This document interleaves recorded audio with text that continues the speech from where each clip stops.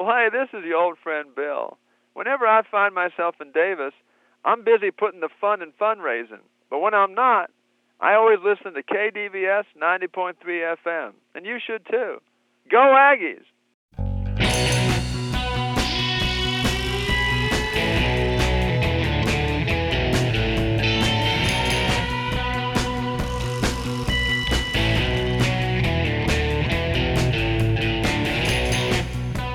This is Radio Parallax, a slightly different perspective from a slightly different view, with topics that include matters in science, technology, history, politics, current events, and whatever we damn well please. And now the host of Radio Parallax, Douglas Everett. Welcome to the program. We're looking forward to trying something different in our second segment today when we're going to be joined by Catherine Ahn. I met Catherine over at Capital Public Radio. She's worked for the California Aggie. And will be joining us in the second segment to take our equipment and go down the hall over to the California Aggie office here in Lower Freeborn, where we'll talk with Daniel Stone, editor-in-chief of the Aggie. We look forward to doing that in our second segment. In our third segment, we'll be joined by phone from Los Angeles by investigative journalist Lisa Pease. Lisa's been on the show many times before. She's going to update us on what's going on with the issues of California's voting machines. That will be interesting, I promise you. So, stay tuned for our upcoming segments. But right now, while I'm thinking about it, I would like to acknowledge also Heather Klinger, a DJ here who was playing some old shows of ours on Tuesday. After Jeff Kravitz's program, I enjoyed listening to Panic Attack. Jeff was doing some political satire with a phony Bush interview, something we've been known to perpetrate in the past. Heather played an old show of ours, interview with A.G. Block of the California Journal and Martin Anaya, which was followed by, a little bit later in the evening, another segment of ours we did with Shane Carpenter of Access Sacramento, an expert on radio. We did a segment on the history of radio, and I kind of enjoyed listening to stuff that we did a couple of years back. I think we've gotten better. Certainly was a surprise for me. Hopefully it was a pleasant surprise for all of you. So we want to thank Heather again for thinking of us when there is some airtime to fill and sticking in one of our old CDs. In this date in history, June 16th, 1958, Imre Nagy, the former prime minister of Hungary, was hanged after a secret trial. Nagy had come to power following an uprising in 1956 that was crushed by Soviet military force, one of the many, many black marks in the history of communism, which was largely a history of black marks. One communist mark not so black came in June 16th, 1963, when Vostok 6 launched Soviet cosmonaut Valentina Tereshkova into space, thus becoming the first woman to orbit the Earth. In the course the late 50s and early 60s, the Soviet Union was beating the tar out of the United States in the space race, and one of their firsts among many was launching the first woman to travel into space.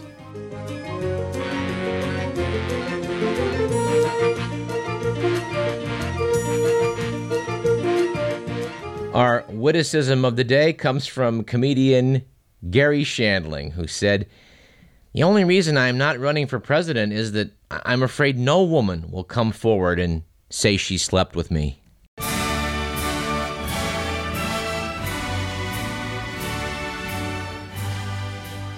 From the feedback section of New Scientist magazine a couple issues back, they noted that several readers had written them to tell them that the joke they used, "I used to think I was indecisive, but now I'm not so sure," was very old, and threw in a bunch of other jokes, two of which they said they liked, and we like this one. It's probably an apocryphal story, but it's claimed that Niels Bohr, the legendary physicist, reputedly kept a lucky horseshoe. When challenged by his fellow scientists and mathematicians that surely he didn't believe in such superstitious nonsense, he allegedly replied, "Of course not, but I understand it works even if you don't believe in it." It was noted in the same magazine, and in the course of writing an essay on the late Roman Republic, Chris Carter started to describe a meeting of the Roman Senate that took place on 3rd of December, 63 BC. As soon as he typed this in, the The Word program produced a pop-up ad asking if he would like to schedule a meeting for that date. Eager though he was for the opportunity to chat with Julius Caesar and contemporaries, Carter felt obliged for practical reasons to decline.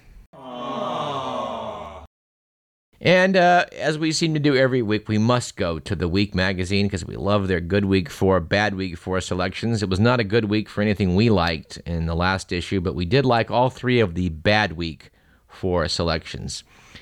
Starting with spelling. It was a bad week for spelling after it was noted that there were two major typos in a Greenville, North Carolina war memorial. 16 years after it was erected, it was noted that the Marines' Latin motto, Semper Fidelis, was spelt Semper Fighter, and the Coast Guard's motto, Semper Paratus, was rendered Semper Haratus. That's amazing, said city official Boyd Lee, especially since veterans are sticklers for accuracy. We get a call if the flag isn't flown correctly. It was evidently a bad week for The Darkest Hours. After a 24-hour suicide hotline in Canada announced that henceforth it will be open only between 9 a.m. and 5 p.m. in order to save money. Man, is that a Rodney Dangerfield or what? Oh, I called it the suicide hotline. They put me on hold. Yes, best not to be despondent between 5 p.m. and 9 a.m. in Canada. And far and away my personal favorite, it was judged a bad week for enlightenment after a long-standing rivalry between two neighboring Buddhist temples in Thailand finally boiled over into a street brawl. When an ordinary person is given a middle finger sign, he will be mad, said monk Bonlert Boonpan. So am I. You just have to love the concept of a street brawl between two Buddhist temples in Thailand. From the Only in America file, an Ohio man has been arrested for wearing a Grinch mask in the street. Norman Eugene Gray, 42, says he was dressed as the mean-spirited Dr. Seuss character to protest his employer's pension policy, but state laws restricts the wearing of masks to children, actors in plays, and workers who need facial protection. Officials defended the arrest, saying the criminals or terrorists could use masks to conceal their faces. Well, I gather then that if Michael Jackson had been tried in Ohio, they could have convicted him for wearing that surgical mask. And in the Soviet Union, Mikhail Kordovsky, once Russia's richest man, and his business partner were sentenced to 9 years in a labor camp for tax evasion. In a case reminiscent of Soviet-era show trials, the defendants were kept in a cage throughout their court appearance, and the judge's verdict was a nearly verbatim recap of the prosecution's case. Apparently, Kordovsky's real crime was to announce that he would form a political party to oppose Vladimir Putin, the Russian president. President George Bush said that the U.S. would watch the appeal process closely as a barometer of the rule of law in Russia. We'll be talking more politics here shortly, as we like to do. But I'm going to pause at this moment and put a plug in for something. I had a chance to see a film playing in Sacramento last week, The Wild Parrots of Telegraph Hill, and I found this to be quite a charming movie. It's been getting 4 stars review. That's the Bee gave it 4 stars, and I would agree. It's a very engaging movie about a rather, I don't know, I guess you have to say a bit of a goofball character, Mark Bittner, sort of a semi-homeless person who befriends, a rather astonishing flock of wild parrots, which to everyone's surprise has taken up residence and is thriving near the Coit Tower area in downtown San Francisco. Who would expect South American parrots to be living in San Francisco, but they do. So if you've got nothing planned for your afternoons in the next few weeks, you might want to pencil in some time to go see that. I believe it's only playing once a day. It's currently available over at the Crest Theater, but I think it's one of the more entertaining things I've seen lately. Now, we were privileged to speak in February with a legend of broadcast journalism, Walter Cronkite. And in the mail last week came a letter from Walter Cronkite, an open letter soliciting assistance in some groups that are standing up to the religious right. And I'd like to just quote a little bit from this letter. Dear friend, when I anchored the evening news, I kept my opinions to myself. But now, more than ever, I feel I must speak out. That's because I'm deeply disturbed by the dangerous and growing influence of people like Pat Robertson and Jerry Falwell on our nation's political leaders. Especially after Robertson and Falwell both shamefully blamed America's courts and the highest levels of our government for the horrific September 11th attacks on our nation. They said it happened because we, quote, insulted God, unquote. Falwell went on to blame feminists, pro-choice Americans, and other groups he despises. Like you, I understand that freedom of speech is a founding principle of our nation, and I respect people with the courage to speak their minds. As a concerned person of faith, however, I've watched with increasing alarm as the Christian Coalition and other religious right groups manipulate religion to further their intolerant political agendas. The Christian Coalition has more than 2 million members and a growing coffer of funds, helping it influence elections and political candidates. In response, many members of Congress are forced to cave into its demands. Even politicians who privately dislike its tactics or are uncomfortable with its political agenda have been scared into submission. So I ask you to stand with the Interfaith Alliance to challenge the intolerant influence of the religious right in civic life.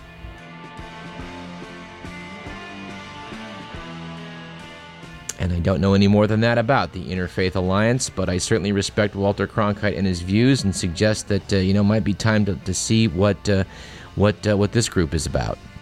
We will probably try and contact some of their people and speak with them about what they're up to.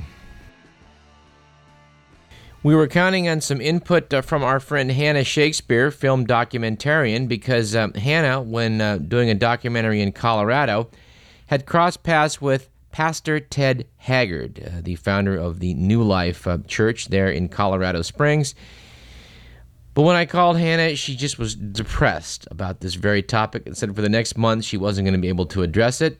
Harper's Magazine had a special report in its May 2005 issue about this church and other things related to the religious right in America. Pastor Ted is a scary guy, and I want Hannah to come on probably in a month to tell you just how scary he is. Like a lot of folks, he thinks that Armageddon's right around the corner, and that's a good thing because he's on the right side. What separates Ted from a lot of the other people like James Dobson, Jerry Falwell, and Pat Robertson is that unlike those other fellows, Pastor Ted talks to President George W. Bush or his advisors every Monday.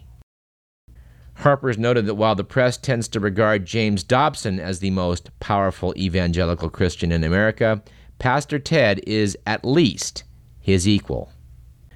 When George Bush signed the so-called Partial Birth Abortion Ban Act, something thankfully struck down by the courts, it was Pastor Ted who was on a plane the next morning to be there for the signing. James Dobson was not there. So when we talk about the Interfaith Alliance, we're also going to try and talk a little bit about Pastor Ted Haggard in the weeks to come. Another topic I think we need to stay on like white on rice. I think why a lot of you folks like to listen to stations like KDVS because, unlike a lot of the mainstream media, we find such stories interesting and devote a lot of time to them.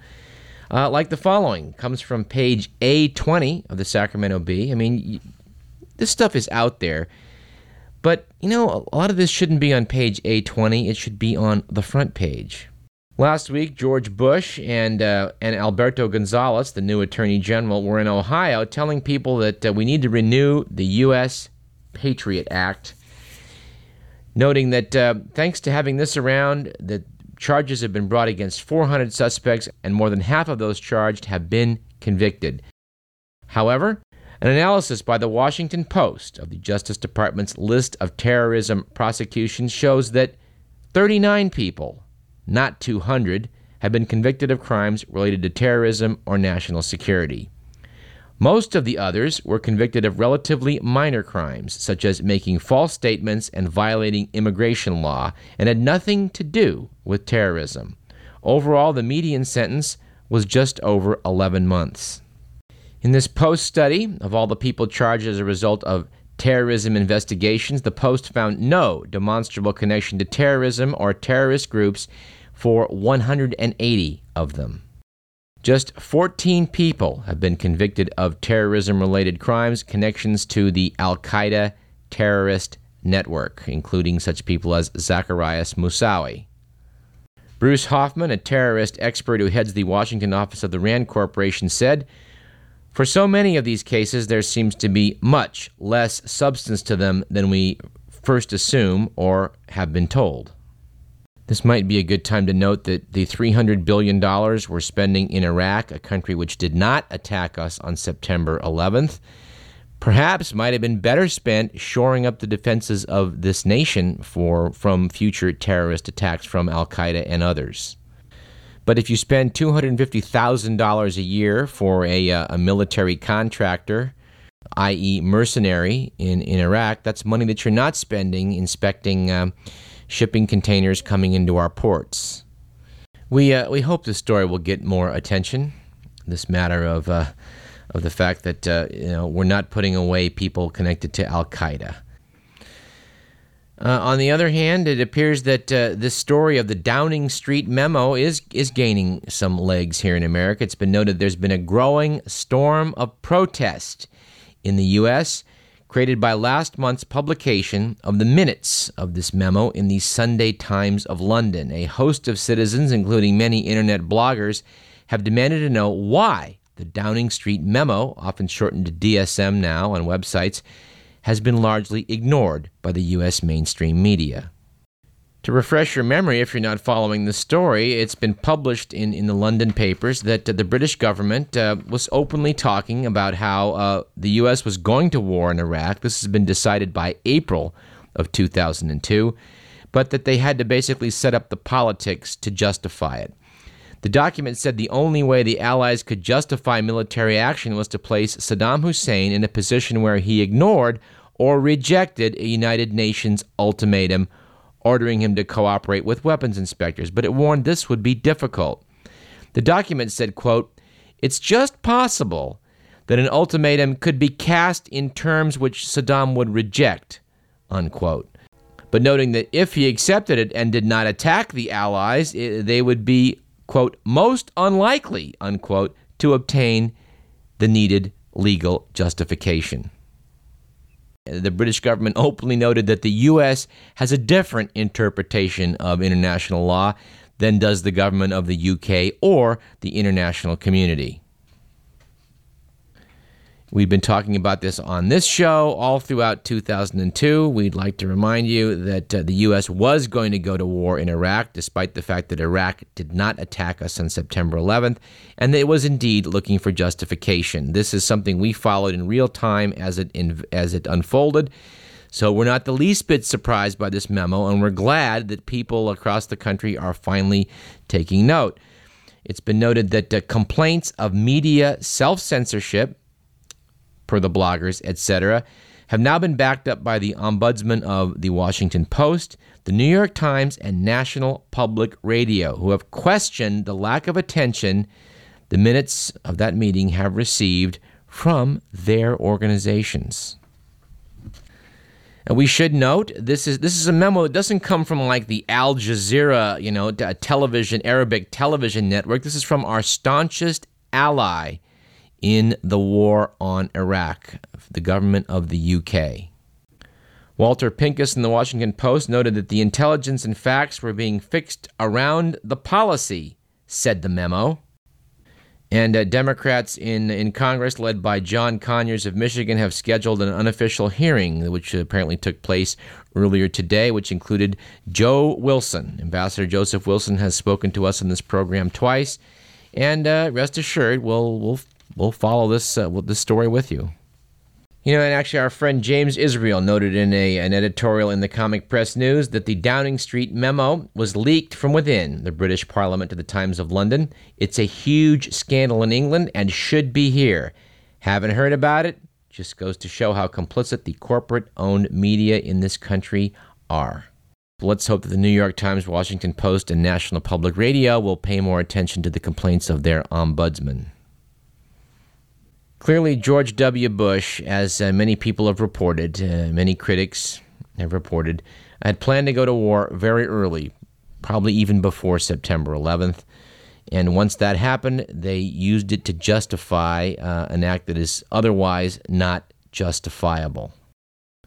We wish President Bush would have taken heed of some of the comments when one government official who helped plan the first Gulf War in the early 90s, who noted that, quote, had we gone the invasion route, the United States could conceivably still be an occupying power in a bitterly hostile land. It would have been a dramatically different and perhaps barren outcome. The author of that comment was former President George Herbert Walker Bush. We would note in a related topic that it hasn't gone unnoticed that Star Wars Revenge of the Sith seems to have some parallels to contemporary politics. In one scene, the megalomaniac Chancellor Palpatine uses security fears as an excuse for a Patriot Act-like expansion of his powers. And as the Senate cheers the fateful proclamation in the movie, Natalie Portman's character remarks, "So this is how liberty dies," to thunderous applause. In another, the young Darth Vader tells a former ally, "If you're not with me, you're my enemy," which seems to be an obvious echo of George Bush's "you're with us or you're with the terrorist" line after 9/11. George Lucas has been shrugging this all off, and did have a great quote at the Cannes Film Festival explaining how the good Jedi Anakin Skywalker turns into the bad Darth Vader. Said Lucas, "Most bad people think they're good people." All right, let us now take a break from matters of gravity and return with a little bit of a fun episode here down in Lower Freeborn Hall and pay a visit to our friends over at the California Aggie. You're listening to Radio Parallax. I'm Douglas Everett, and this is KDVS 90.3 FM, Davis, Sacramento.